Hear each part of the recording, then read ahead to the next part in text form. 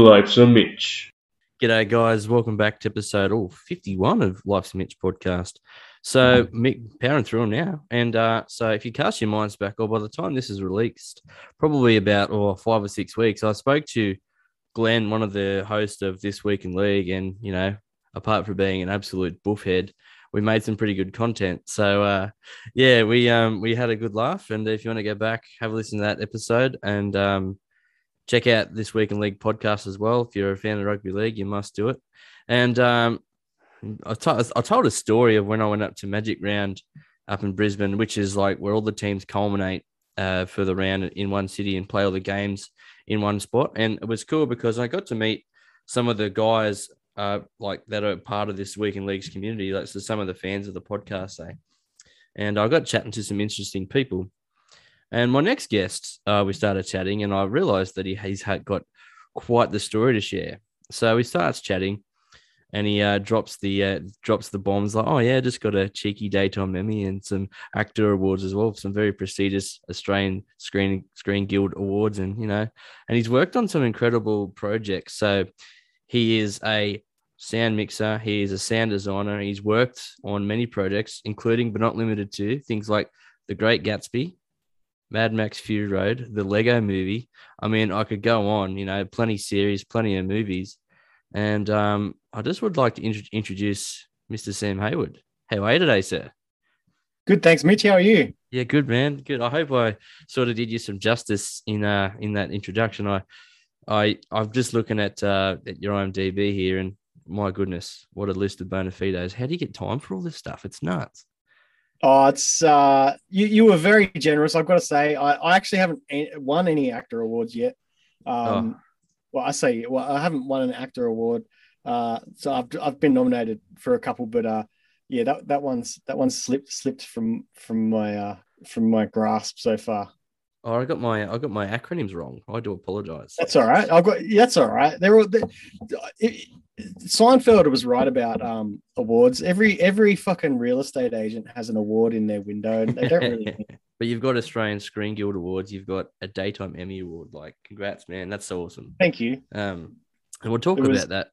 Talk about that soon if you want. But sure. I was just gonna say, like, so, as a sound engineer, as a recording mixer and a sound designer, I was just curious for you, where did this journey start and what made you go, you know what, I'm going to get invested in sound? That's the career for me. Well, I always played, not always, I played guitar since I was 13.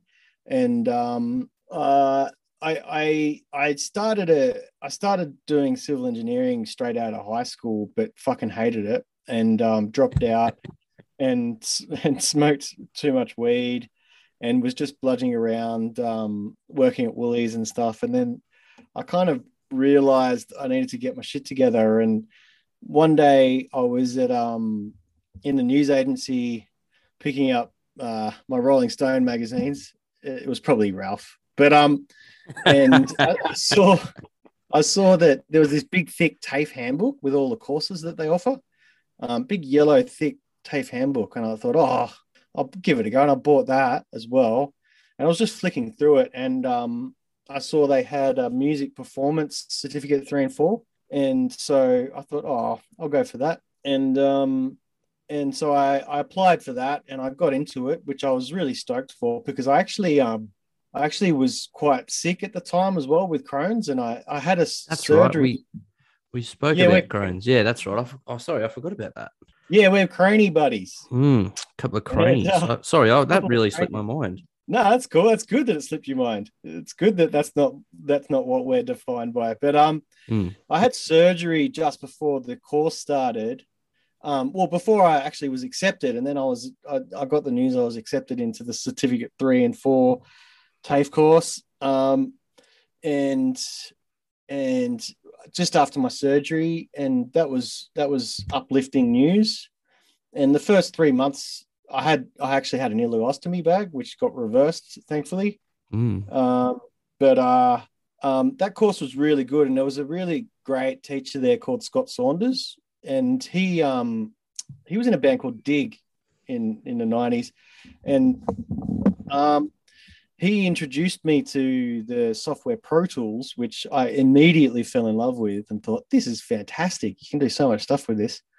And so following the Certificate 3 and 4 in music performance, I enrolled in a music diploma, music production diploma at North Sydney TAFE, with which was awesome, with Peter Gage and Stephen Murphy and Craig Calhoun and Tony Murtagh teaching.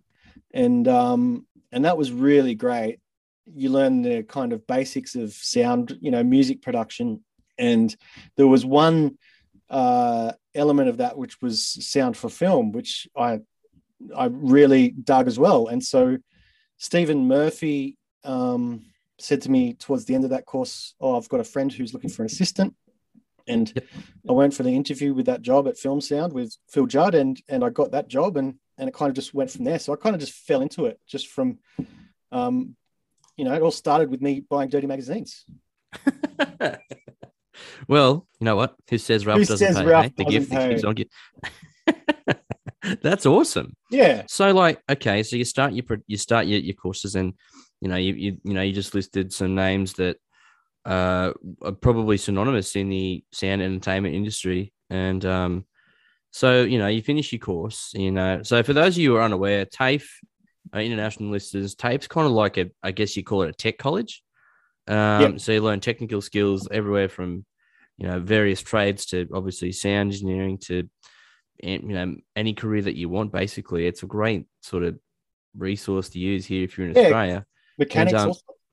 Yeah, I studied civil construction. Yeah, I was a road working trainee many moons ago when I had hair and I was young and vibrant. And you're still vibrant, mate.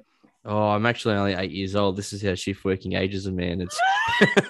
It's oh dear. So you finished, and then how did you get involved in the entertainment industry, and what was one of the first projects you worked on, and how did those avenues sort of open up for you? Well, yeah. So Steve Murphy got me the interview with Juddy, and I know Peter Gage put a good word in for me as well, and that was real lucky. And so Film Sound was one of the sort of 3 or 4 feature film mixing facilities in Sydney at the time, and Phil Judd is an absolute legend of Australian film sound. So I couldn't have had a better start. Yep.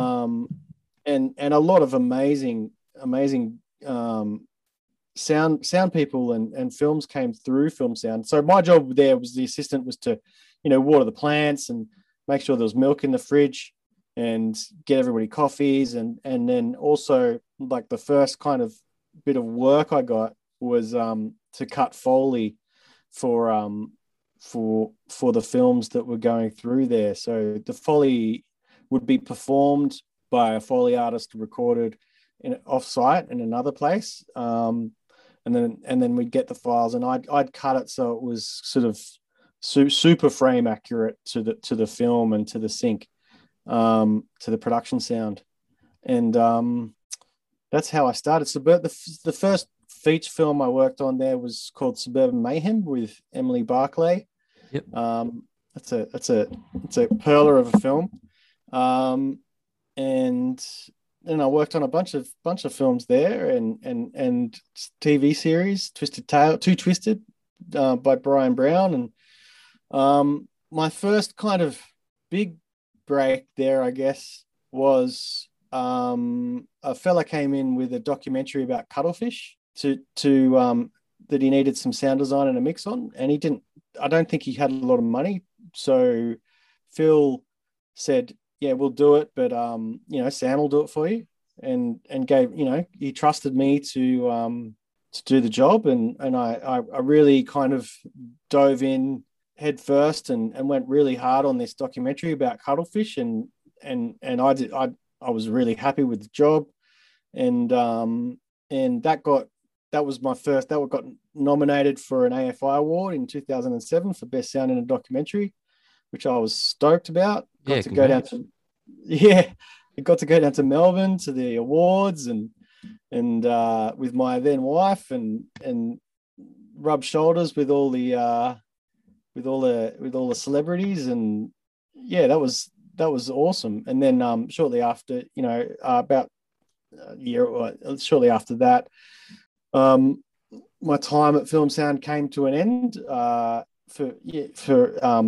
was sort of quietening down a little bit, but also I kind of was ready to move on, and so I left and became freelance and was cutting some soapy stuff at home and I worked on this show called it was a 4 episode show called Love Yous All, and it was sort of Meet the Osbournes, but Jeff Fennick's family, and Really? and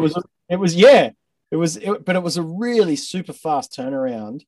Like I got the OMF from the editor, like all of the sound from the picture editor in the morning, and I had to cut the sound and mix it by 5 o'clock that day. And then it went to Fox, or I think it was Fox, and was aired that night. It was very, very quick turnaround, which was good training, but that was cool. And then shortly after that, a guy I worked with, Angus Robertson, who's one of my very a big influence and mentor in my life, who he asked if I'd be interested in helping out working on Australia at Stage One Sound, which was this amazing facility that he'd helped build at Deluxe in Lane Cove. As in the Baz Luhrmann film? Yeah. Yeah. Wow. So the Baz Luhrmann film. So there's a facility out in, sorry.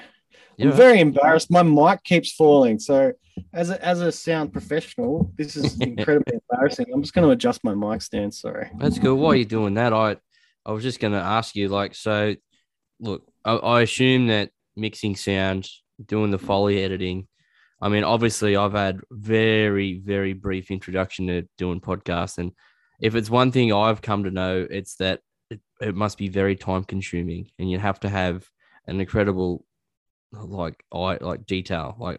You have to have on point. Yeah, you have to cross the T's, dot all the I's. You have to be very on top of everything. Is that right? Yeah, it is. Yeah, you have to. It is very detailed, and it's sort of, you just got to have the ability to kind of do sort of minuscule tasks over and over and over again. Yeah, that's pretty much it. And it's a real kind of combination of engineering, so to speak, and but also creativity as well. So I kind of see it in terms of the film and the crew, which is a massive crew. I kind of see us as sort of, it's the sound design, sort of the creative, and mixing is very creative as well, but there's also a tradie element to it a little bit. You kind of just got to get the work done. To the boss's specifications, who's the director. Films are benevolent dictatorships, and the director is the dictator, and you do what they want. And you got to pull off what they want. Was Baz sort of pretty a fair guy, or was he sort of ruthless, or what kind of director was he?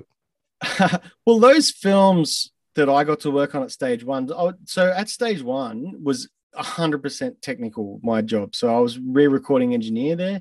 So my job was to queue up all the sessions, take the editor sessions and feed them into the big Neve desk ready for the mixers. And we had some amazing mixers come through there. Andy Nelson and Anna Belma mixed Australia, both incredible A+ mixers, and which was great to watch. It was an awesome experience for me to watch. But my job was just to make sure that they came in and sat down and hit play, and it all worked. So I wasn't creative and didn't have that creative stress that you have as a mixer or sound designer. Yep. On those jobs, on those big films, on any of those big films at Stage One.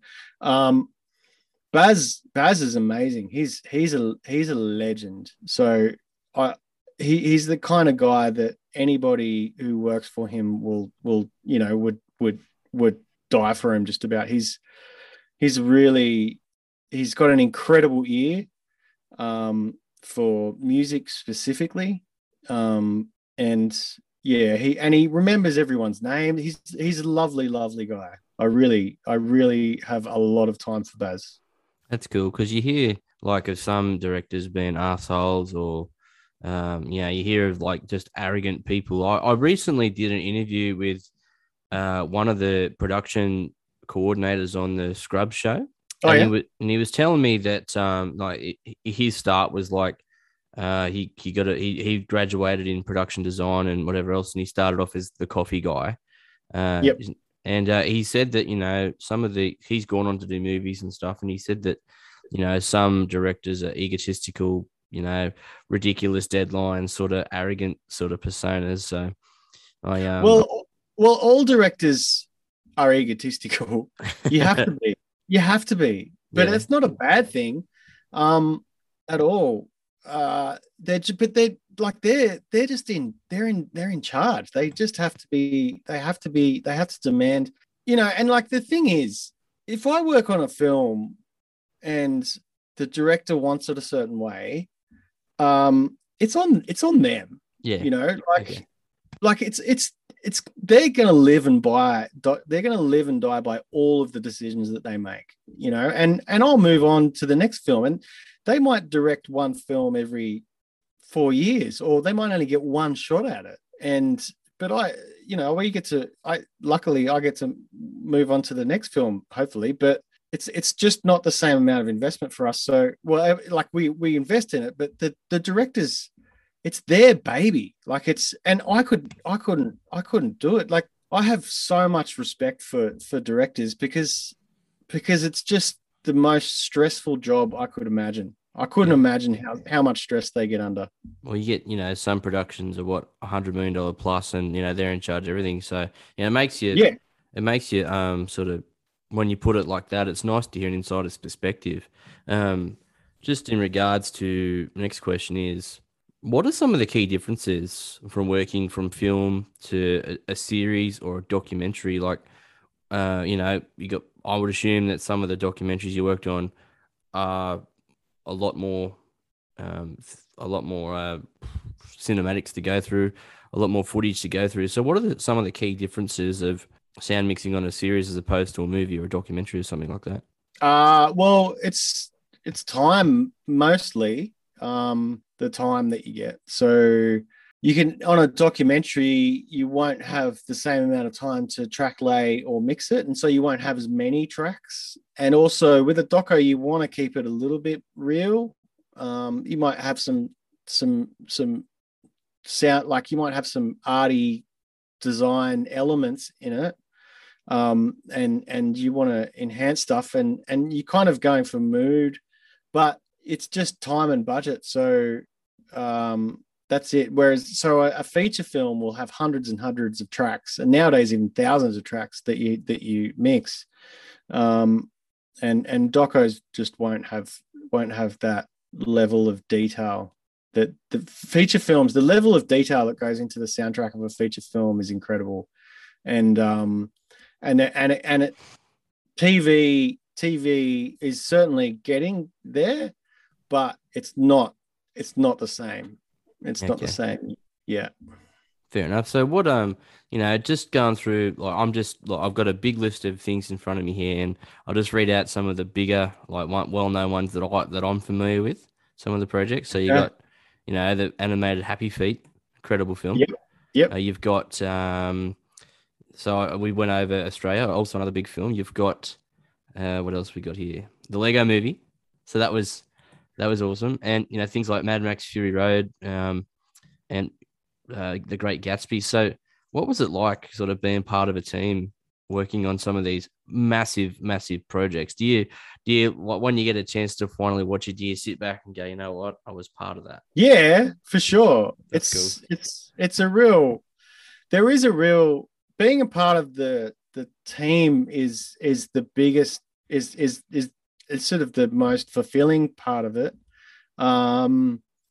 It's funny, yeah. All of those, like a lot of those films, I think all of those films you just listed were sound supervised by a guy named Wayne Pashley, who really, I mean, I wasn't when I worked on Happy Feet 1 very minimally at Film Sound, um, and was lucky enough to get a credit. I mean, I did work on it, but Wayne really solidified. I was probably, to be honest, at a little bit of a crossroads, even in my career in the film industry there, whether I wanted to go on with it or not.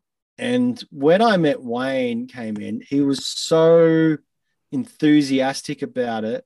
And he had such amazing energy that was the moment. I remember the moment when he was describing how he wanted the crowds to sound to me and my boss, Phil.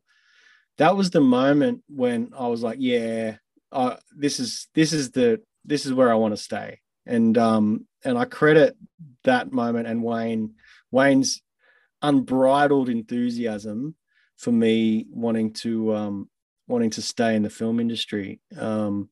And talking about from a team's perspective with the bigger film, so moving on to like Australia, which is a real slog. That was months of mixing and quite stressful. And towards the end, we didn't finish the mix until like quite late at night, on a Saturday night, and then we had to print master it. Then it was being released and premiering not long after that, and it was a real thrill to kind of go through that.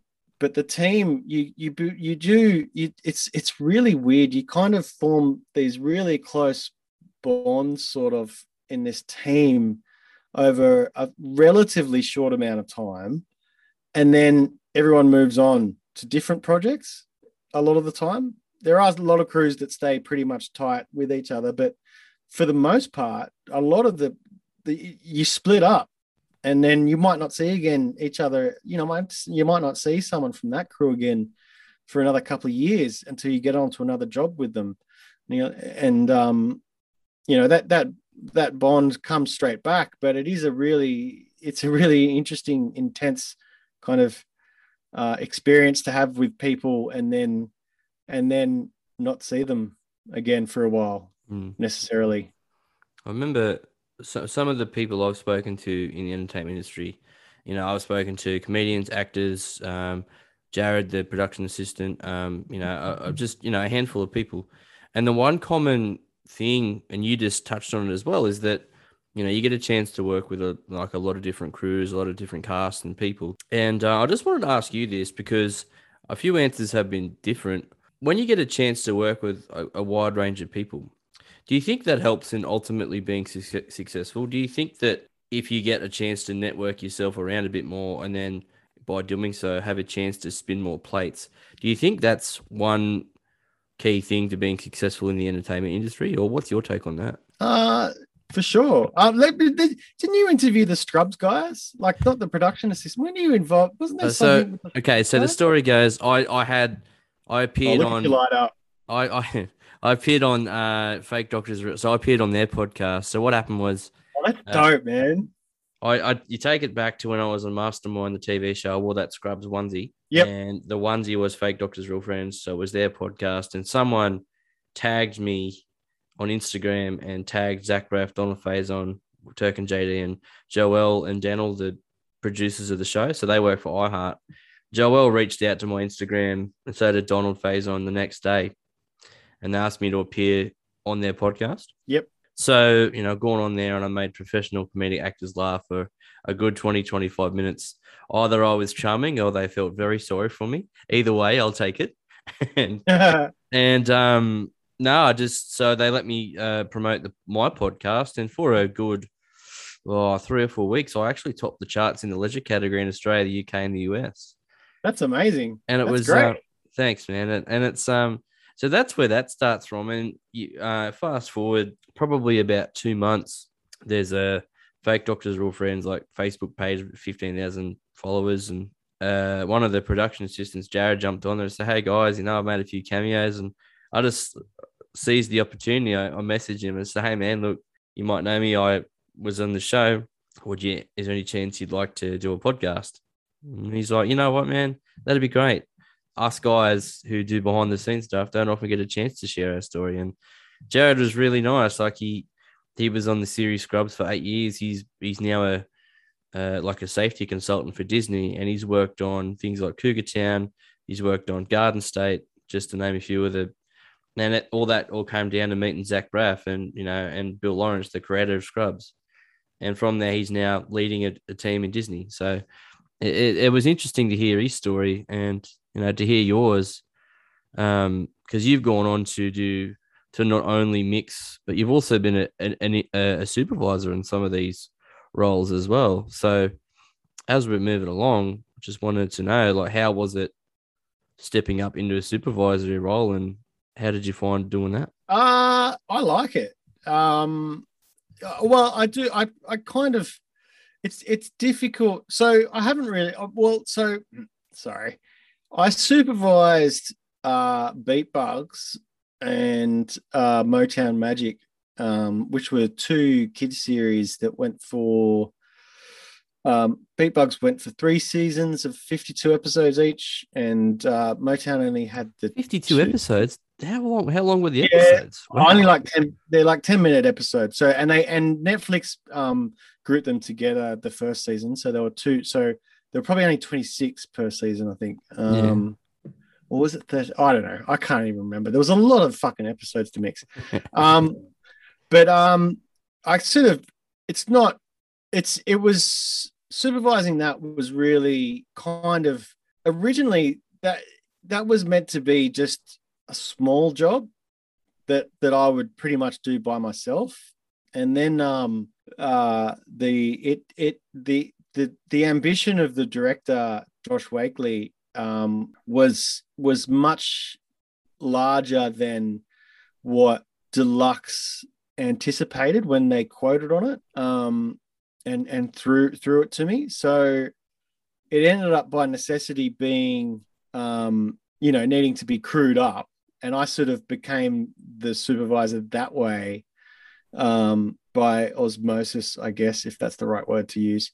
And so Jared, the first person to come on was Jared Dwyer, who's an incredible sound designer, far more talented than me in sound design. And so I'd done the first bunch of eps as animatics and sort of laid the template out, and then he kind of took it, and then we worked together really well, and he took it and then made it even more amazing, and so then, and we needed a bunch of other people to help out to get it over the line, but then I knew when I was made redundant from Deluxe because they downsized all of their creative services and pretty much got rid of any kind of creative type people, and which was fine because I was ready to leave anyway, and I got a nice redundancy. But then Motown was coming up, and I knew I needed Jared on it, or wanted Jared on it, and he came on that as well, along with Alex Birch, who's a legend as well, and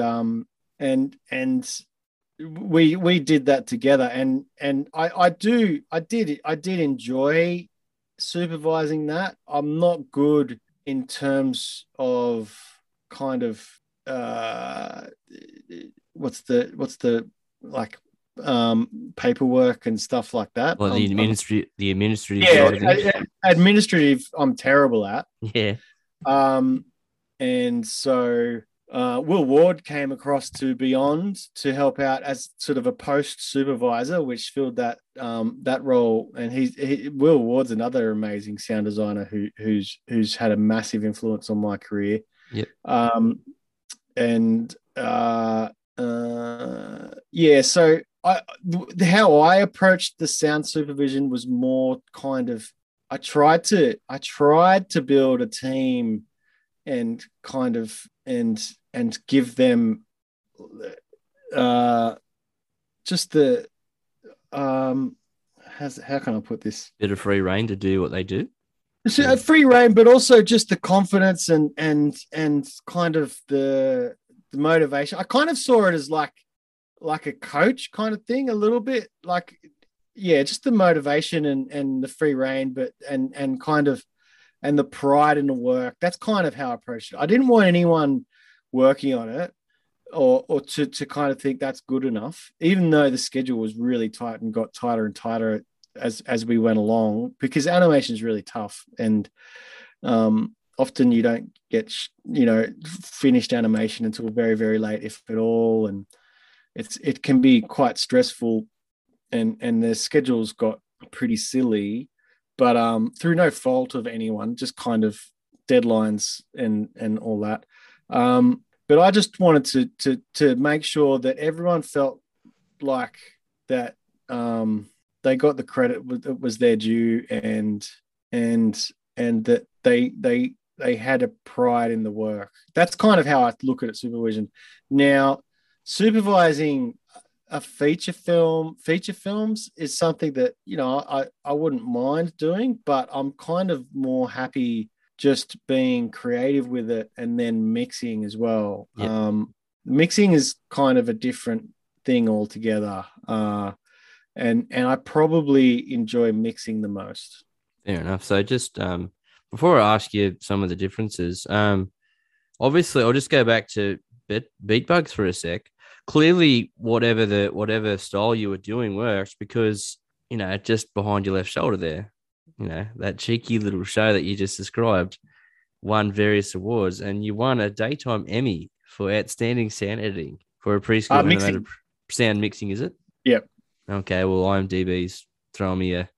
Well, it was nominated for sound editing and sound mixing 3 years in a row. So we had 6 nominations for sounds for that show. Congrats, man. That's awesome. So whatever you were doing there was working. So just behind your left shoulder there, you've achieved one of the industry's highest accolades. So congrats, man. And, and you won ASAWSG awards as well. And I'm not going to start to begin to imagine to know what they all are, but what was it like to sort of see your name come up, or to see the series or the team come up to be nominated for like Emmys? Like, that's got to be a pretty cool, like, knock to the confidence. So it was amazing.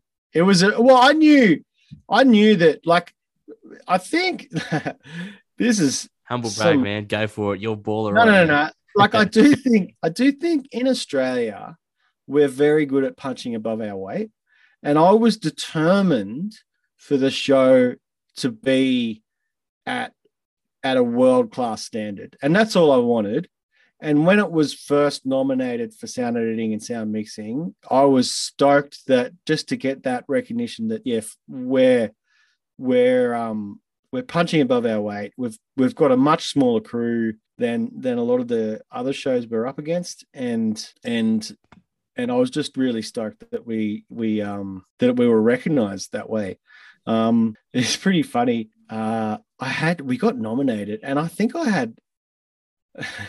had 2 weeks to organize my visa, my ESTA, to get into America.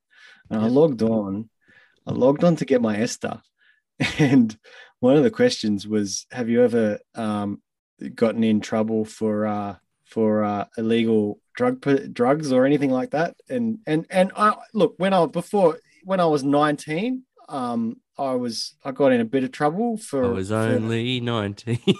Exactly. For some marijuana related offenses, and that threw a little bit of a spanner in the works. So I had to get permission. I had to go into the US consulate in the city, and I gave them my passport, and I had to have an interview and ask for special permission, and they gave me a 5-year visa to go over for the awards, and that was very stressful. And I didn't get my passport back from them until the day before my flight for those first Emmy Awards.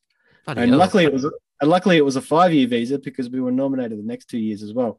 And then, but every time I went over there, they look at my passport and something must come up on their little screens, and I get sent to the naughty room for like at least 45 minutes to an hour and a half each time I go into America to get into the country. But thankfully, it hasn't been too much of a problem so far, and I'm very grateful that I had the opportunity to go and experience those awards because it was great. Especially, my favorite year was the first year when me and Jared went over, and that was really special that year. Yeah, That's cool. But I find that kind of sort of like almost funny because it's legalized now, and you wouldn't think it's an issue. yeah. Well, the Um, first 2 years there was like all the medical cards going around, and then that third year was when it was totally fully legal, and yeah, yeah, it was good. that's cool. So, you work for Netflix. You've worked for some incredible like studios as well. What are some of the more like smaller projects, or what some would be deemed independent like projects that you've worked on that you're really proud of, like some that people might not be familiar with? The ones that come into my mind straight away are there's a film called there's three that come into mind straight away. There's a film called Tumala, which I worked on, which is directed by a guy named Ivan Sen, who's an absolute virtuoso of a filmmaker. And that was just a little feature film he directed in a small town in northern New South Wales called Tumala. Um, and that and so he directed it, he shot it, he cut it, he did the music, and he cut all the sound effects himself. And Yeah, wow. he came into stage one with this film, and I think I had like 8 days to mix it, and me and him sat in a big room, the big theater one at stage one, and we mixed that over 8 days together. And that's a really, really powerful film.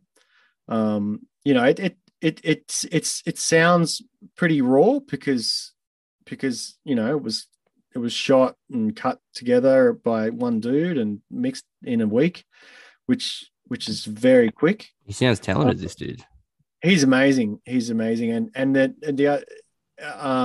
I then got to mix another film he directed called Goldstone, and which is another which Tom Keller did the sound design for. He's a legend up there in Brisbane, and that was another film that comes to mind straight away. And probably and then the other film that comes into mind straight away was a film I mixed and did the sound design for very like recently, a couple of years ago, called Baby Teeth, which is an incredibly powerful film directed by Shannon Murphy. I really love that film, and I love that process. And I was very challenged on that film in what the director was going for, but she was right, and as all directors are, but genuinely right. And what came out is it's a subtle, but it's a very, very unique mix that would not be to everyone's taste. But I heard something the other day, and if you're making art that everybody likes, you're not like you're not doing it right. You've got Yeah, to make stuff that some people don't like. So those are the three. Those are the three that really come to mind that's cool. immediately. But like, if you're making some sort of art, you're making it for the people who want to ingest. You can't always appreciate. You can't always like make everyone love what you do. Otherwise, what's the point? No, you Like can't. No. it's Even Marvel films, which are fairly, there's people who don't like Marvel films, so and that's fair enough. Like, so a certain podcasting host that we both know. yeah, He's very anti I, Marvel films. I'm sure. I reckon he's got a secret stash somewhere. Maybe. Yeah.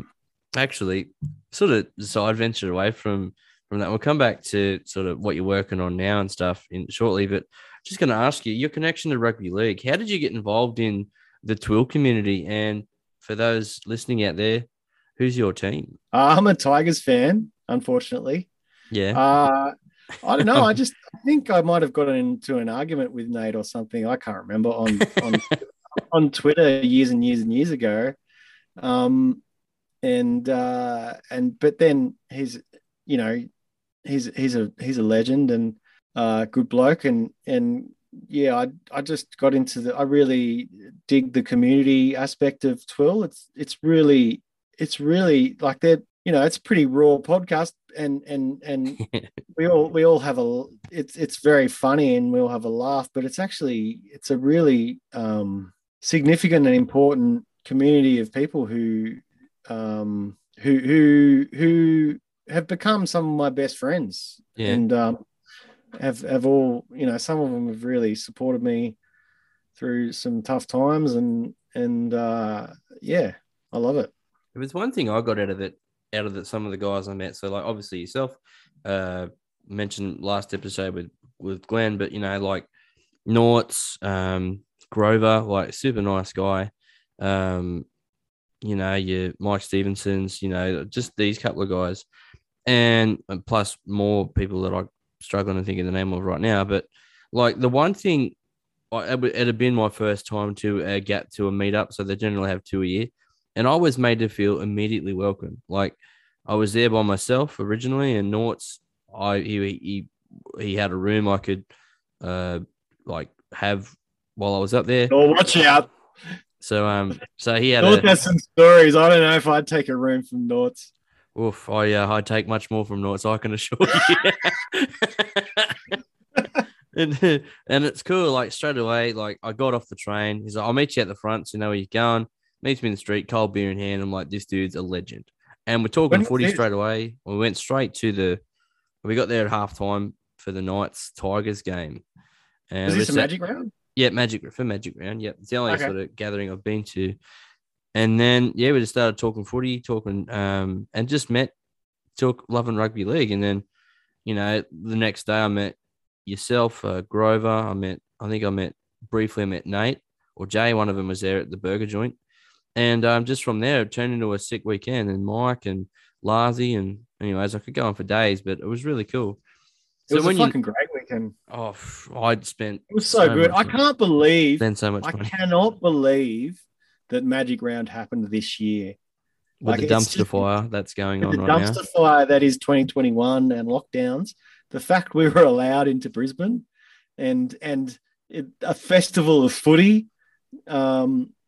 It was just incredible that happened, and I'm so stoked I went, and I'm very grateful that we could do it. I got up there with Biggest Tiger, who everybody should. Is that Biggest Tiger? Okay. Yeah, I went up there with Biggest Tiger, and who everybody should listen to Sports Best Friends, another awesome rugby league podcast. He's the nicest guy in rugby league, genuinely. And is he? Like, because I tried to do something nice for Glenn and I got shut down. So apparently being the nice guy in the Twill community doesn't go very far. Seemingly. Look, I don't know. Big T's optimism and positivity, especially as a Tigers fan, is pretty undeniable. That's got to be like respected. I'm a Shark, so I got no leg to stand on. So I'm not gonna sit here and try and bag you out because what's the point? You're not from Newcastle then? I was born in Dubbo, raised in Newcastle. The connection there is David Peachy and some of the players were doing a country rugby league, like schools, like little kickers program. And I met him as a kid, absolute champion. And, I just remember watching TV one day. I was, that's the guy that was at school. And it was the same, like the game I was watching was where I forget whose hand he shook, but he had a try scored against him, shook his hand. I'm like, incredible sportsmanship. And I don't know, it just sort of resonated with the Sharks ever since. Like, Nice. you get called on, like, growing up in a town where rugby league mad, like, Newcastle grew up in the era of, Super League had started and you had the Hunter Mariners and then you had the Knights. And then as things progressed, it was a crazy time, a very, very, like, sorry, let me say that again, a very rugby league based town, like of Not like Sydney, it's got 1,001 teams, and it was cool. But just something with the Sharks just always resonated with me, and someone Nice. and as the play as time went on, you gravitate towards players. I love him, I hate him. I did like Gal and Jason Stevens and Nigel Vunganar, and like these days, your Toby Rudolphs and your Will Kennedys as well, and obviously Wade Graham. But it's you stick with your club and you like your club for a reason. So Yeah, yeah. when you're when you're not ingesting rugby league or mixing things like an absolute master, how do you like to find your spare time? What do you like to get up to when you're not in lockdown, of course? Um. Oh, I don't know. I like watching movies. I when we're not in lockdown, I train jujitsu, which I really love. I love doing. And again, like Twill, it's not just there's the community aspect of it. I think we all need community, and it's sort of we have to find it somewhere else that we used to that than we used to. Like, I guess we used to have small communities and street parties and churches and all sorts of stuff. That is that me? Oh, that's mine. Sorry. Is that an iPhone alarm? Is it? Yeah, sorry about that. Oh, that's all right, mate. What was the question? Want me to start again, or? No, you're cool. I was just asking some of your other fandoms. That's all.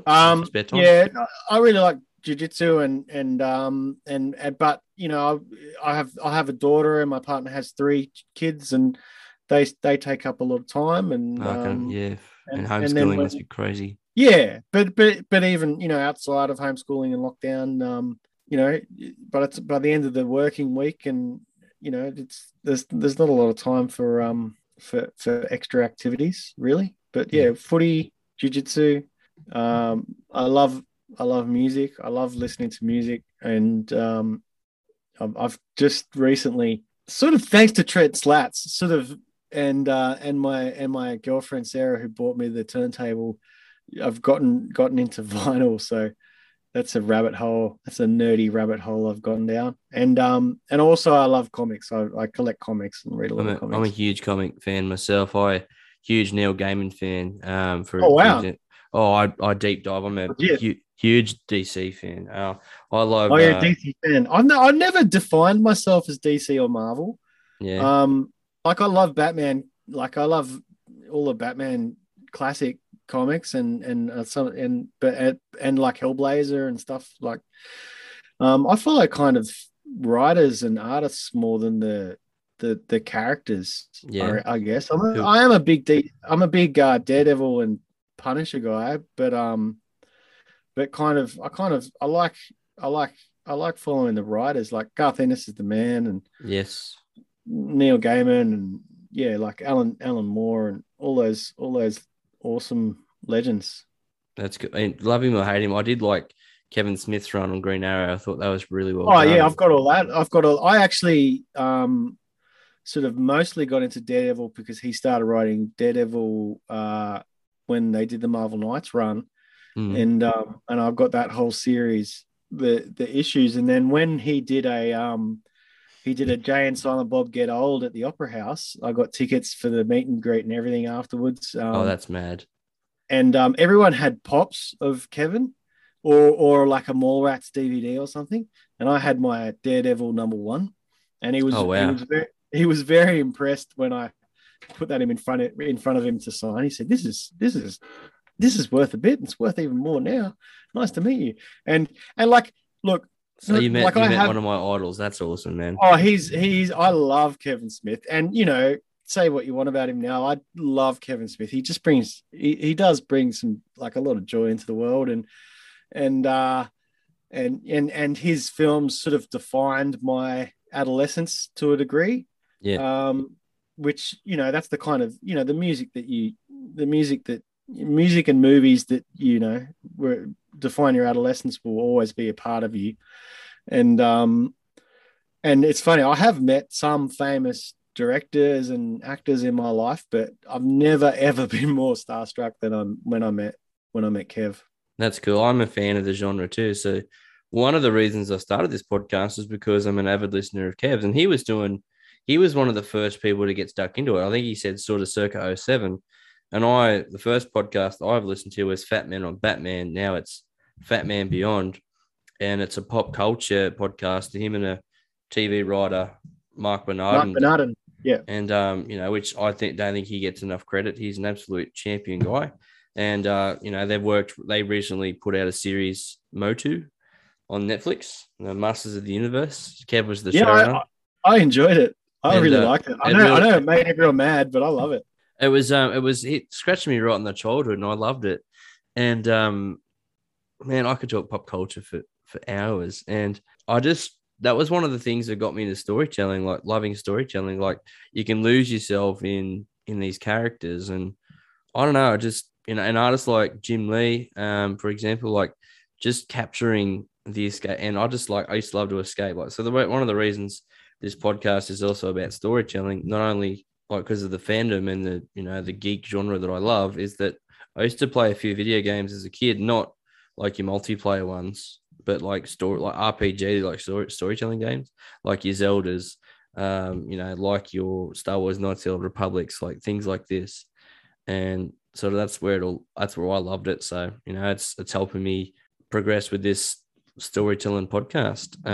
So yeah, that's stories are important, man. Like I can't remember what the quote is exactly, but you cannot live through life based on your own experience. If you don't read other people's stories, whether it's through comics or whatever, you just don't have enough life experience to really get through it and understand it all, understand what's all happening. And you never understand it all, but stories are super important.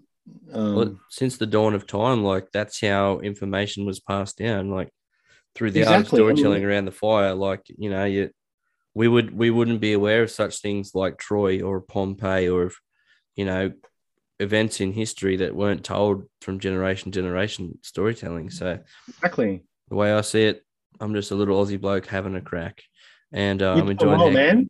Cheers, mate. I thought so. We'll change it up for a bit. So this podcast has two main sections. It's about storytelling, which you've been very, very kind as to sharing some of your time in the entertainment industry in this next part. So it's a section where I like to get people on. We have a good old whinge wide sook about whatever's ailing us. I was wondering, Sam, do you want to have a bitchy with Mitchy this week? Sure. I'm ready. Sweet. So yeah, for listeners out there, as you are aware, we get people on to have a good old whinge about whatever. So do you want to go first, or you want me to go first so you think of something, or why don't you go first? Okay. So this week I just did recording wise, I just did an episode with one of my favorite singers, Hayley Mary. She's the lead singer of the Jezebels. Go back and check out that episode. It was great. And I had to spend a lot of time putting things back together. Like I'd ask a question, tangent off, and come back to it. She was super kind. Anyways, so what my bitch is how the brain can let you down sometimes, and we get on autopilot and we just subconsciously try to skip steps. People are cutting corners all the time, and when I was editing it, I was in the chair for about 6 hours because it was just a pain in the butt. I didn't set her up very well at all, and I guess my bitch is that complacency that can happen, and you just want to get something done. So you got a part of your brain going, fuck, I got to put this out. Fuck, I want to put this into the world. And the same part and the same brain's like, oh, fuck's sake, why'd you let me do that for? So, just that my brain sometimes is just an absolute letdown. I don't know if you can relate and shit drivers, they also piss me off. I'm I'm glad you slipped that in at the end there, because I was getting very concerned that your bitchy with Mitchy was self-reflective and talking about yourself, and I was starting to think, oh fuck, if I complain about other people, then that's going to make me look bad. But I can definitely relate to that. It's really complacency and is something you do. It is hard to battle, especially kind of when you get into a rut, and it's often a good idea to kind of change things up every now and then for different projects, so that you don't get complacent or just kind of go through the motions over and over again. Yep. So like I would imagine, like, say if you're mixing, I don't know, 3 or 4 different things and you got a passion project too, you're saying that like it doesn't have to all be business. If you've got something that you truly love, and especially because more than half of Australia's in lockdown right now, and if you can have a way to feed your creative outlet or to feed something that you love, it keeps you sane. Is that kind of what you're saying? Sort of. Well, every film I work on, or TV show or documentary, I try and make it better than the last thing I worked on in terms of the sound. And it's not always possible because of the schedules, and also like I try, but also not every film you work on is a great film necessarily, but you have to work on every film as if it's the best film you've ever worked on, as if it's going to be the best work you've ever going to do, because it might be the last work you're ever going to do. And that's kind of how I approach every job. But there was a period where like I was just using the same techniques and the same template and the same plugins for a little bit for a few films in a row. And I think I was getting a bit complacent. And then I spoke to a few fellow mixers who I really respect and admire about what they do, and to change things up, or how, what reverbs they use or whatever, anything. And I've made a conscious decision now to use one thing different on each kind of mix, just to spice it up and make it interesting. That's cool. And like you've worked on so many things. So what are you working on at the moment, or future projects? Are you allowed to say, or like you got some? I'm working on. I don't know how much I can say, but I'll just say I'm working on a film that will be on Netflix. Oh, nice. And I'm really loving it. It's right up my alley. That's cool. So like, it's right up my alley. It's really cool. That's cool. So if it's like a geeky rugby league film, yeah, with people doing jiu-jitsu. Footy Legends too. Yeah. Oof. No. I'd watch it because you'd worked on it, but I'd watch it. I'm going to go. That was all right. I like Footy Legends. I like it. That was a good movie. Yeah, I don't know. I've got a bitchy with Mitchie. Let's hear it. So the other day, I saw a thing on Instagram, and the guy was holding it. You know that dude who held up the cardboard signs in New York? Yeah. That hipster dude. And it said STFU during the movie, and shut the fuck up during the movie. And that's my and fucking when people talk during the movie, it fucking pisses me off so much. In the cinema, like at whatever at home or whatever, but if you're at the cinema, but what's worse is people looking at their phone. If I'm behind someone and they start looking at their phone, now it's fine if they're checking their messages. They might have a babysitter or whatever, that's fine. But if I can tell, if I see, if that blue light glows in my peripheral vision, and I glance over and I can see that they're scrolling through fucking Facebook or Instagram, it pisses me off so much. It's like, can't you fucking go an hour and a half, 2 hours without looking at your social media feeds? It really annoys me. But having said that, right now, I would give anything to be pissed off by someone talking or looking at their phone in a movie cinema, because I miss it so fucking much. I miss cinema. I miss theaters so much, like that. And not just the big screen. It's not just the sound. It is the community. It is the social aspect of it. That congregation of humans in a room to watch a story, like we would have done around a campfire with some dude telling us about the mammoths that they killed or whatever. Nice You know, throwback. this, yeah, there's something about engaging in film with a bunch of strangers, which I think is unique and significant and needs to be protected. And I fucking miss it. You know what? I couldn't agree with you more. You know, it's funny how when a series of things change, some idiot wants to be positive for coronavirus, go to a certain place, and then hell is unleashed upon your city, and before you know it, you're in lockdown. You can't go anywhere but to work or to the shops, and that's it. And these small things that we always took for granted, you can't currently do. And it's similar for me when I go to a live music, a gig, or if you go to even a rugby league match, you see people watching the whole game through their screen. It's like, well, mate, fair enough. Take a quick video, text your mates you're there, but people for long periods of time are filming a live game that's already going to be on TV. Yeah, be in the moment. Yeah, it's like, well, you're exactly right. Be in the moment, man. And if you find yourself addicted to such things, then go out and get some help, because humans. And I have a problem with my phone. I definitely fucking spend too much on my phone, time on my phone. But that conscious decision to walk into a theater and put it away, or sit with your mates at the footy, and it's you're engaging in life without that fucking black mirror staring up at you. Yeah. It's really important. Yeah.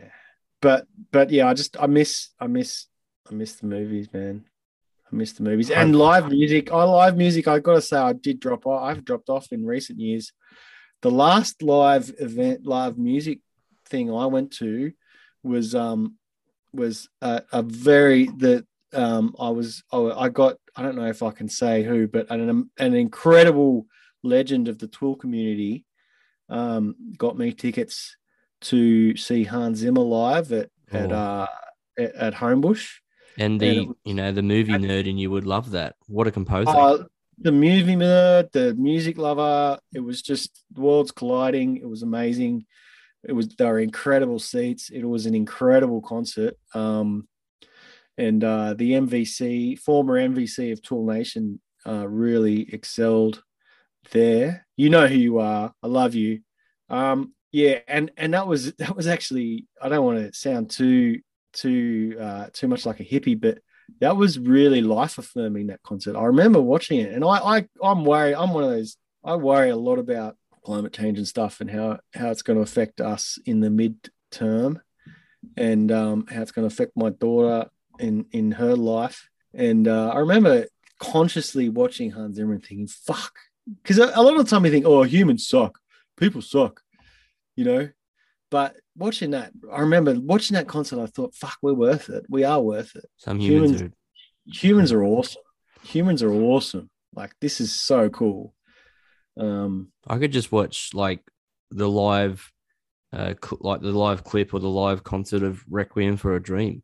Or just sit there and enjoy the fuck out of it, because really? I probably could, man. Requiem for a Dream? Yeah, mate, what a film. What a great film. Oh, my God. What a great audio. Are you serious? It's a fucking could. great film. I've seen it. And it is an incredible film, but I've only seen it once, and I don't think if I sat down and watched which is your favorite part? The stage. Gee, I don't know. I think I know. Probably. You're probably right. Some things I'm not going to name either. So. Christ. That film is so full on, man. Oh my God. And that was one of my top 10 moments as a young fella. I just loved it. And other How old were you? Well, I'm 31 now, so what? When I first seen it? Whoa. Yeah, right. Early high school, maybe? Jesus Christ, bro. It was similar to you would never try Smack after watching that movie, would you? No, I never did Smack. Oh yeah, never, yeah, obviously, but if anything's gonna put you off, ever do it, try it. Just like that movie would do it. It was I can't believe I just admitted that, but just talking about great composers, and John Williamson as well, another absolute Yeah, legend. yeah. Um, John Williams. John Williams is what the did I say? goat. No, Williams, not Williamson. Fucking hell, Mitch. No, that's all right. John Williams is the goat, but and then Ennio Morricone is probably number two for me, Yeah, and then Hans is in there in the top three. that's cool. So, if people want to check out your work, obviously you got your own DB, or do you have like if people like want to get in contact with you and run ideas from you, is there a way people can contact you or? I mean, I guess my Instagram account they can follow and then DM me at Showtown Sound on Yeah, Instagram. I'll leave the correct spelling in the bio and That's probably the best way to get in touch or whatever and see what I've done. yeah, And check out my IMDb, I guess. But mostly I just facilitate what the filmmaker wants. So it's like I get to play. I'm very lucky that I get to be a small part of their vision, and it's a real privilege. So before we go out here, you've been generous enough to speak about your fandoms, some of your bona fides, and some of the keys to be successful in the industry. So what's next? What are your plans beyond 2022? Obviously, first we get out of lockdown. But when you're a free man, what's the first thing that you want to do? I want to go to a movie. I want to see June. I'm stoked for Oh, June. how good does that cast look? It looks amazing. Brolin and Momoa alone, plus you've got half of Hollywood in it. Oh man, yeah, and look, Blade Runner 2049 was probably one of the most epic cinematic films I've seen in the last 20 years. Not directed by Christopher Nolan, and the mix for Blade Runner 2049 was just absolutely incredible. Ron Bartlett and Doug Hempel mixed it, and in my opinion, they're the two best, if not the best, two of the best mixes ever, and certainly going around today.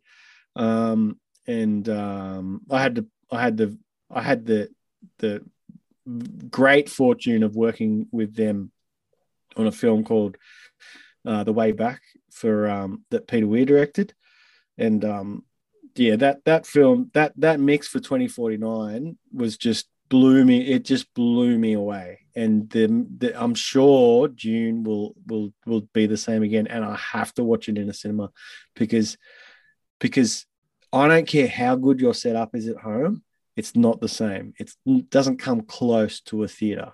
yeah, It's like the difference for me is like the difference between listening to, you might have an awesome hi-fi at home, but it's the difference is like listening to a record or a CD at home or going to a concert. That's going to the movies is like going to a concert. yeah, right. And it's interesting to hear someone having a fandom, over, this like the quality of the sound. Like obviously, as an average moviegoer, I'm not in the industry, and I go for storyline. That's what I focus on mainly. But it's nice to hear, that there's a perspective that I never really thought about. So you go, oh yeah, the movie was fine, but to focus on some sound creators, what are some other like things you've nerded out to in terms of sound quality? Other films, Yeah, or shows, or something that you think was a masterpiece, apart from Requiem for a Dream, of course. well, that is up there. In terms of the tension it builds, I haven't actually rewatched Requiem for a Dream since becoming a sound professional, so I probably should. Probably the Dunkirk is absolutely incredible, and that's Dunkirk and Blade Runner 2049 are the two that really stand out for me in terms of the sound specifically. Once Upon a Time in Hollywood sounds great. What sounded great was Watchmen. Did you ever see that series on Amazon? Yes. I don't know It was done. I don't know who did it, but the fact that they included early 20th century, like African American, and was it the massacre at starts with a T. Tulsa, was it? The Tulsa massacre, and to talk about like to reinvent these characters and to put them in, because I love the Watchmen series and the movie as well. I thought it was quite cinematic. Zack Snyder is a really good visual storyteller, and he makes a really great, like a really story-driven, great-looking film. I mean, just like the Snyder Cut as well for Justice League. It's like looking at a panel for panel shot of a comic book, and the way that they did the series, in my opinion, was brilliant, and it won all sorts of accolades. It won Oscars and whatever else, I think. And how about how they killed Dr. Manhattan? Spoiler alert. I thought that was quite engaging and quite sad at the same time. The whole series, I said earlier that features have a level of detail and production values that TV hasn't quite got to yet. And that's a product of the time and the auteur nature of film as well. And just the fact that you mix a film in a big room, and you don't necessarily mix a TV show in such a big room, and you don't have those you don't have all of that infrastructure around you. But Watchmen, the production values on Watchmen, from the cinematography to the performances to the editing, the film editing on Watchmen is just incredible, and the sound was really, really fucking good. I was blown away. I think that was one of the closest to feature level production values I've ever seen from a TV series, and yeah, very, very impressive. Yeah, do you think going forward, like you've got your HBOs, your Disneys, these sort of mobs they're throwing all the money at television. I mean, you just got to look at the 3 Marvel Cinematic Universe series that come out: Captain America, the Falcon Winter Soldier, WandaVision, Loki. You got thrown these movie budget at a television show. Do you think that's the way of the future? The way things are going, like in terms of like the way entertainment seemingly seems to be going for, like, you can stream on demand kind of thing. Do you think that's the industry's slowly going into that way, or do you think majority will always be going to the cinemas? I think, yeah. I think I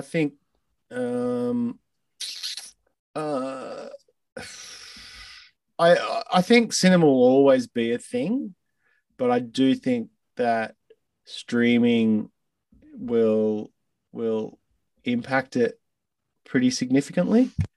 I don't know if I do think film and episodic TV are 2 different kind of art forms as well. So there will always be a little bit of a delineation between them. Yeah. Because you can tell a longer story with a TV series, but film, there's something about the concise nature of it, which is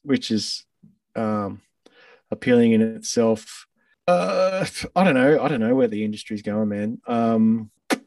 It's probably my concern, which is probably a long-term concern, is I would hope that, and I think that artists, sorry. So my concern would be that the way that films and TV shows are greenlit will increasingly become more algorithmically determined, as opposed to a human being saying that's a good idea, let's make that. So more fan service based, do you think? Yeah, fan service, formulaic to a degree, and not so much artist driven, and taken, like, I worry that they'll have all sorts of formulas and algorithms or whatever that determine what they need to make, and that's how it'll happen.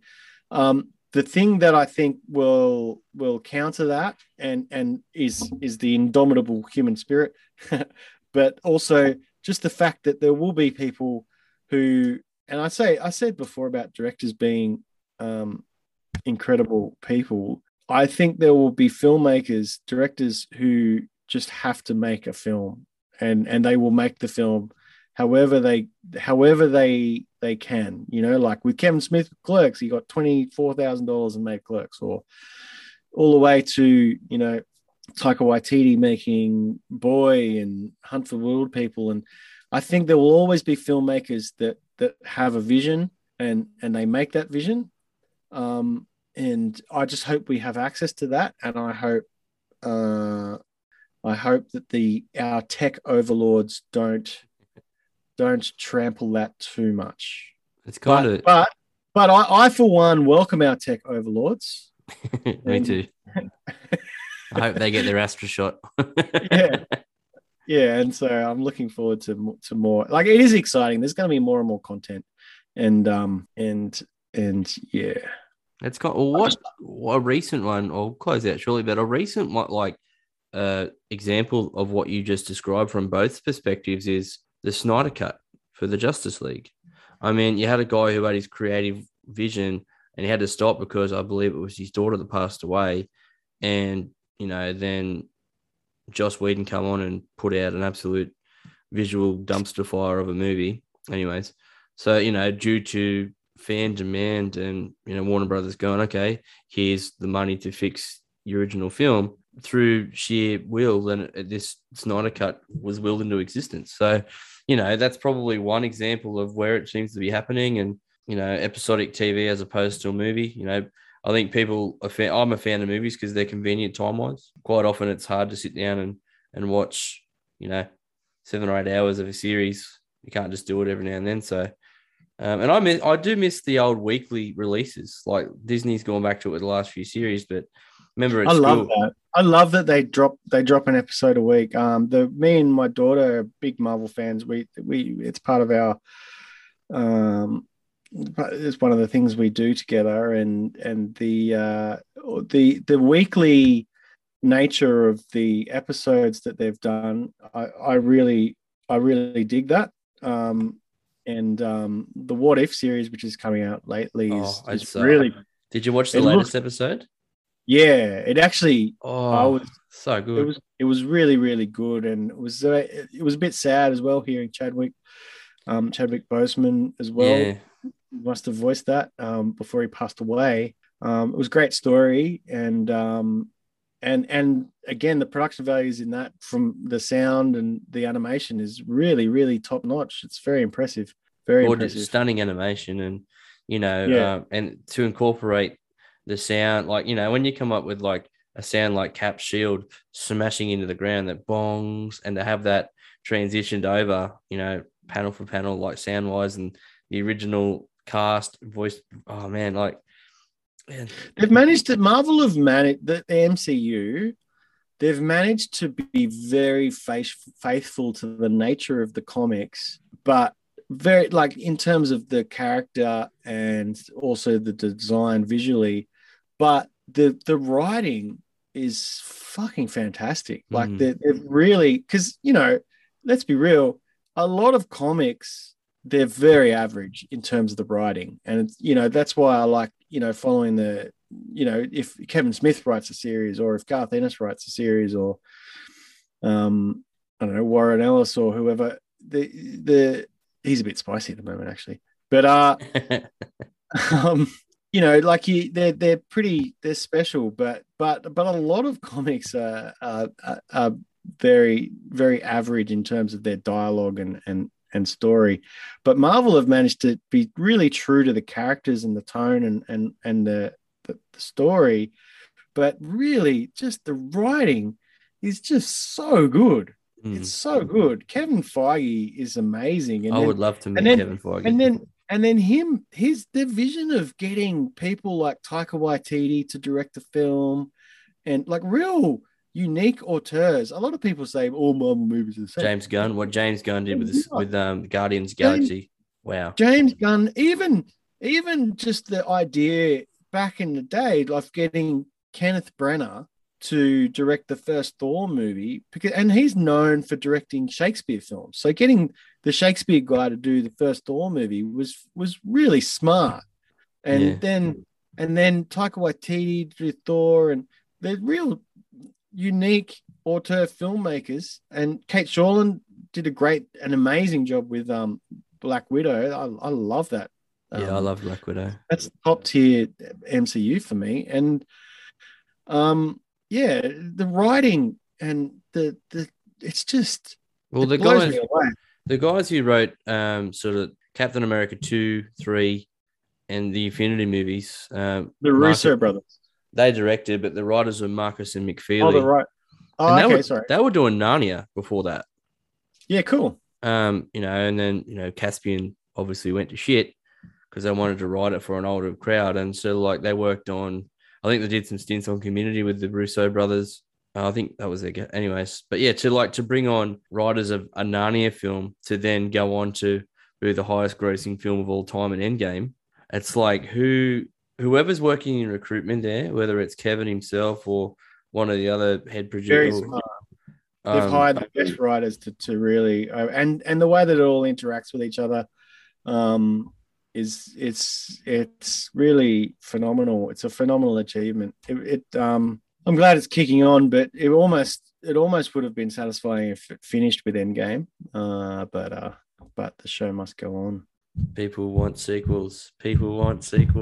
Yeah. I could chat nerd shit with you all night, but it's 11. Yeah, fucking hell. It's 11. Okay. I'll dive into one more thing. It'll probably go on another tangent. So my favorite Marvel MCU film, Ragnarok's probably number 2, but I really resonated with Doctor Strange because, because it was visually stunning. And they referenced things like the Eternals. So you got one of the staff of one of the Eternals. You've got little Easter eggs, and that was the first sort of real look into the multiverse. And you go back and watch it, and little like the little things that you could pop like would appear, and these little Easter eggs that Kevin Feige or whoever was in charge of. Now you take, Doctor Strange was one of my favorite comics as a kid. You take all that, and then you look into what's happening now with the TVA, and the multiverse is now fucked. And Doctor Strange, is it fucked or is it free? I don't know. Well, I think it's opening up for multiversal war, or is it Secret Wars? I think it's opening up to, and you've got Wanda who had her own series, and she's going to be one of the main characters in Doctor Strange 2.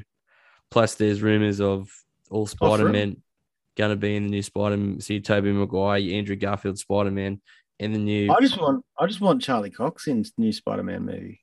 Yes, well, there's rumors that's going to happen too, and the geniuses of bringing back Sam Raimi, who did the Spider-Man trilogy, to come back and direct Doctor Strange 2, which is supposed to be a horror theme. So I think the genius of that is not necessarily the Spider-Man, but his previous work. Yeah, well, I was like, how does this all happen? And to put that little Easter egg, J. Jonah Jameson there, J.K. Simmons with like a modernized JJ, like instead of like running the Daily Bugle, he's got like this online like video blogging sort of YouTube channel. And that little Easter egg at the end of Spider-Man 2, the newer one, Far From Home, mate. Like, how the fucking hell? So the Easter egg at the end of Far From Home was JJ. Okay, so the connection was J.K. Simmons, who played J. Jonah Jameson in the original Spider-Man trilogy. In the post-credit scene, when he reveals that Spider-Man is Peter Parker, that is the same actor who played the original J. Jonah Jameson in the first trilogy. Right. And just to include shit like that, I think is pretty cool. And it's rumored that his character will now appear in the second Venom film, therefore tying the Sony films back into the MCU as well, just like Spider-Man. I didn't see the first Venom film, but I think they need to get Spider-Man involved in that series. Doctor Strange isn't up there for me. Yeah. Just because I actually don't know a lot about that character or the Eternals. I know fuck all about the Eternals. The only kind of experience with Doctor Strange is when he turns up in Daredevil or something like that. But I dug the movie, and I'm looking forward to the second one. Sam Raimi, Army of Darkness, like all those movies. That's where his strengths will come in. It's all getting a little bit full on. WandaVision, Wanda's super duper powerful. She's easily the most powerful character in the MCU at this stage, surely. You should have to be. And what they did with that show, like to make a So good. horror fantasy thing and have a different sitcom each episode, like whatever Amazing. Marvel does till the day I die, they're gonna get my money. Yeah. Absolutely. Yeah. This might be giving birth to a new pop culture podcast. What we're doing right now, this is audio gold. Well, it's good that, but also, I really like that they've kind of elevated people like Taika Waititi into kind of a Hollywood powerhouse from this incredible New Zealand filmmaker. And now, not only is he making Thor 4 more Thor, he's also he's able, because of the power he's now got from being successful with Thor Ragnarok, making shows like Reservation Dogs, which looks amazing, and those kind of shows are important. And I kind of hope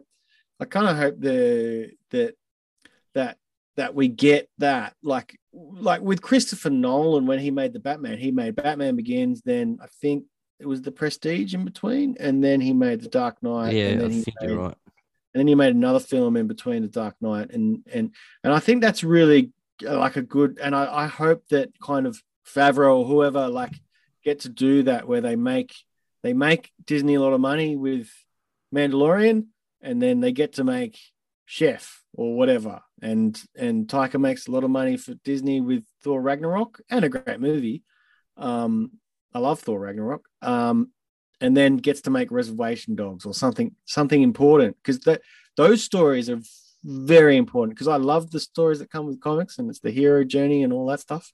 Yeah. But at the same time, we do need some more real stories as well. Well, that's what, like there was an episode behind the scenes where they first talk about the first season of The Mandalorian. They sit down with all the directors of each episode, and Taika did an episode, and he voiced ID-11 as well, that like assassin robot.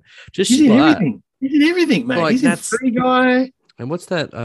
Jojo Rabbit as well. Like that was another movie he made recently. Jojo Rabbit's incredible. It's an amazing film. I love it. And the choices to make it colorful, and the music choices. Because a lot of World War II movies, specifically set in Berlin, they're very gray or brown or dark, and but to make it really green and blue and funny and funny. Sam Rockwell was so good in that movie. He was Justin Hammer himself. Yeah. That's where I think Marvel don't get enough credit for their villains either. I like how they especially in terms of the casting. Getting Jeff Bridges in Iron Man and Sam Rockwell. Hugo Weaving, my favorite actor of all time, as Red Skull. The Marvel villains are underrated, and I think they're underrated because the Marvel movies, generally, the antagonists are secondary to the inner conflict of the heroes. Yeah. Whereas in the Batman, the Joker is such an iconic villain. He is he's almost he's just as important as the main character.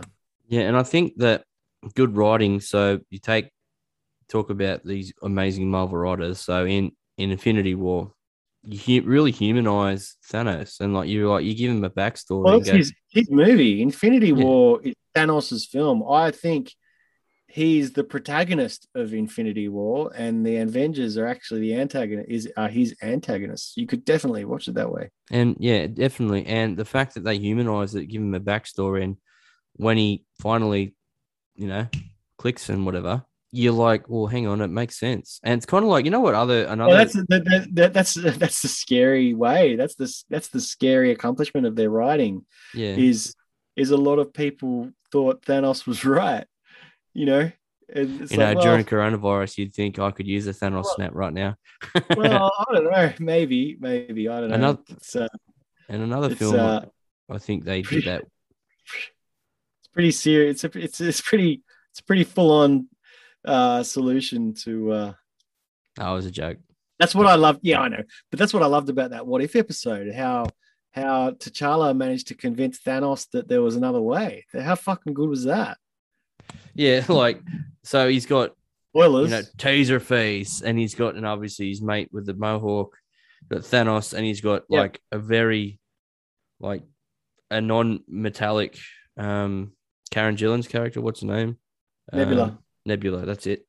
And like just got this band of like random people together, and the Black Sun group are just security, which I thought was really cool. Nice little touch. And another film that I was half cutting you off before. Spider-Man Into the Multiverse.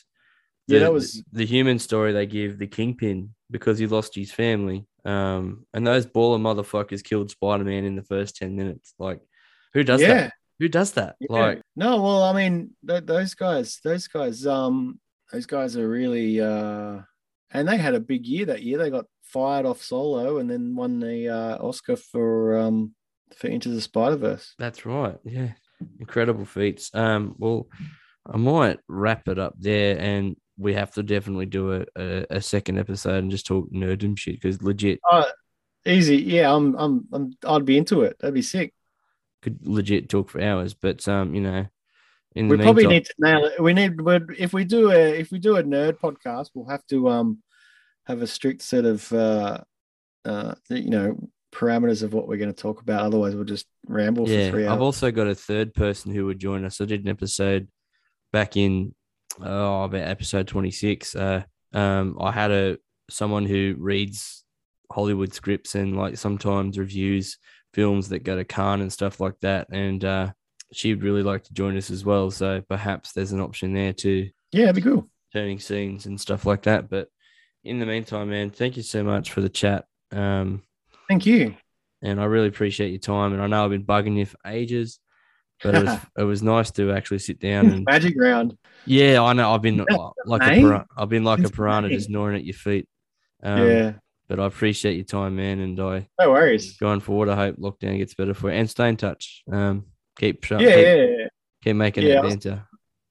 I'll see you on the 12 Facebook page, and no, it'll be good. Sorry, I just looked in behind you or right shoulder. Is it a Boba Fett helmet? Yes, it is. Oh man, like see, just like that, I'm back in. Yeah. Let me hang on a sec. This is the way. I dropped it. I've got all my toys. I dropped my Kevin Smith pop, but here's my that's Goku pop. Blue.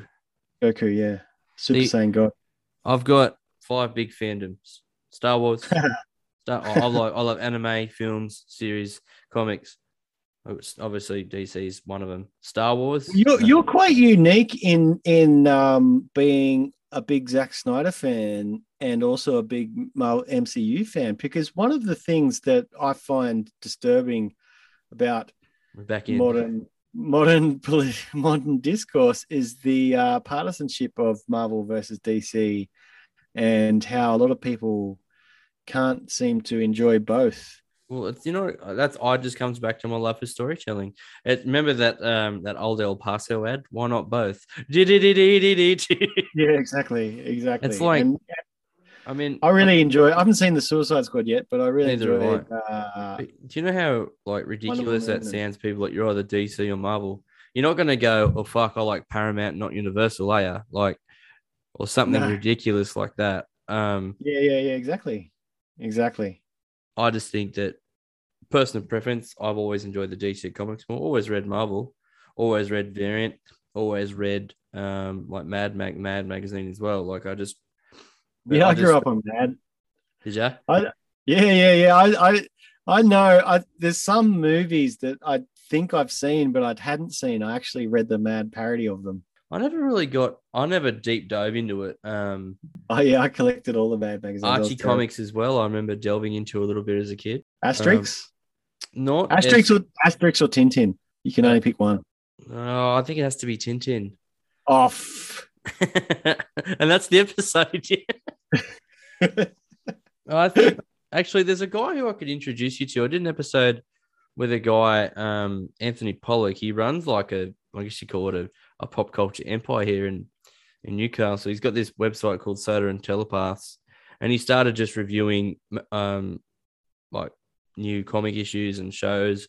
And now he's got 13 staff writing for him. And because he was a Wow. marketing expert, he can just sit back and do the occasional review. And now he's putting out his own content. Within 3 years, he's achieved an empire, and it'll just start out as a fandom. Like, maybe I'll have to get him on for the podcast, for the pop culture episode too. Yeah, cool. And like, you just doing stuff that you enjoy, like this podcast, you get to speak to people that you resonate with. So the fact that, you know, I'm a fan of what you're achieving, and you know, anyone who works in the entertainment industry for me is straight away. Well, we connected through rugby league and through a love, yeah. Ended up talking mostly about comics and shit guts. Mind the pun. And like, it's sorry, I've tanged off again. 5 fandoms: Star Wars, DC Comics, probably the MCU films are a preference over the DC films for me. Anime, but my favorite anime is Dragon Ball Z and Super. And probably the last one, Lord of the Rings. I think the trilogy Lord of the Rings was. Oh, cool. You looking forward to the Amazon series? Yes, and I believe most of the original cast are coming back. Yeah, right. I don't know if it's What? so like Aragon was 86 at the time that the movies come out. So he might be enough. Oh no, Aragon's not dead. Is it based? Saruman's dead. Saruman's dead. Yeah, Christopher Lee. He's 94 when he died, and he was in. I respect anyone who goes from Lord of the Rings to Star Wars. You know, or anyone who's delved into those various loves and what. Yeah, Count. And I've deep dove into like the series like Clone Wars and Rebels and Red Comics. Count Dooku. You know who else I love? Dave Filoni. Dave Filoni is the Kevin Feige of the Star Wars universe. And he made he made all the Clone Wars and then the Mandalorian with Favreau. Huh? Yeah, and one of the characters he introduced was Ahsoka Tano, which was Anakin Skywalker's apprentice. And like he made the prequels relevant again. Yeah. Just through his story. And he come from Avatar, Legend of Aang, another good series. Like, fuck, you see how deep this well goes? Oh, it's crazy, isn't it? It's crazy. I'd love to. This is almost a 2-hour chat, man. This is great. Yeah. Yeah, those Jon Favreau is incredible, and Dave Filoni absolutely knocked it out of the park with Mandalorian. So, yep, and the man started the MCU with Iron Man. Like yeah, exactly. Are you serious? What a talented guy! Like, fucking hell. Oh. Chef is a great movie too if you get a chance. My name's Jeff. Chef. Oh, Chef. I thought you said Jeff. No, there's a film called Chef that Jon Favreau directed and stars in, and it's just about a guy who creates a sandwich truck, makes a sandwich truck, and drives across America, and it's a really beautiful film. All right, I'll check it out. But for now, I'll say thank you, and I'll make sure to include, you know, just a list of your bona fides and in your Insta as well, so people can check out what you're working on and keep up to date with you. But you know what, man, I had a great chat. You know how to show Mitch a good time, I'll tell you. And to all, if the Twillies listen to this, if you stuck around this long, thank you very much. And Glenn's still a dickhead. Oh, Glenn's a legend. Glenn's a lovely guy. You can't let him have the last laugh. He got stuck into me. So thanks, man. I really appreciate your time, and I'll catch you all in the next one. Bye for now.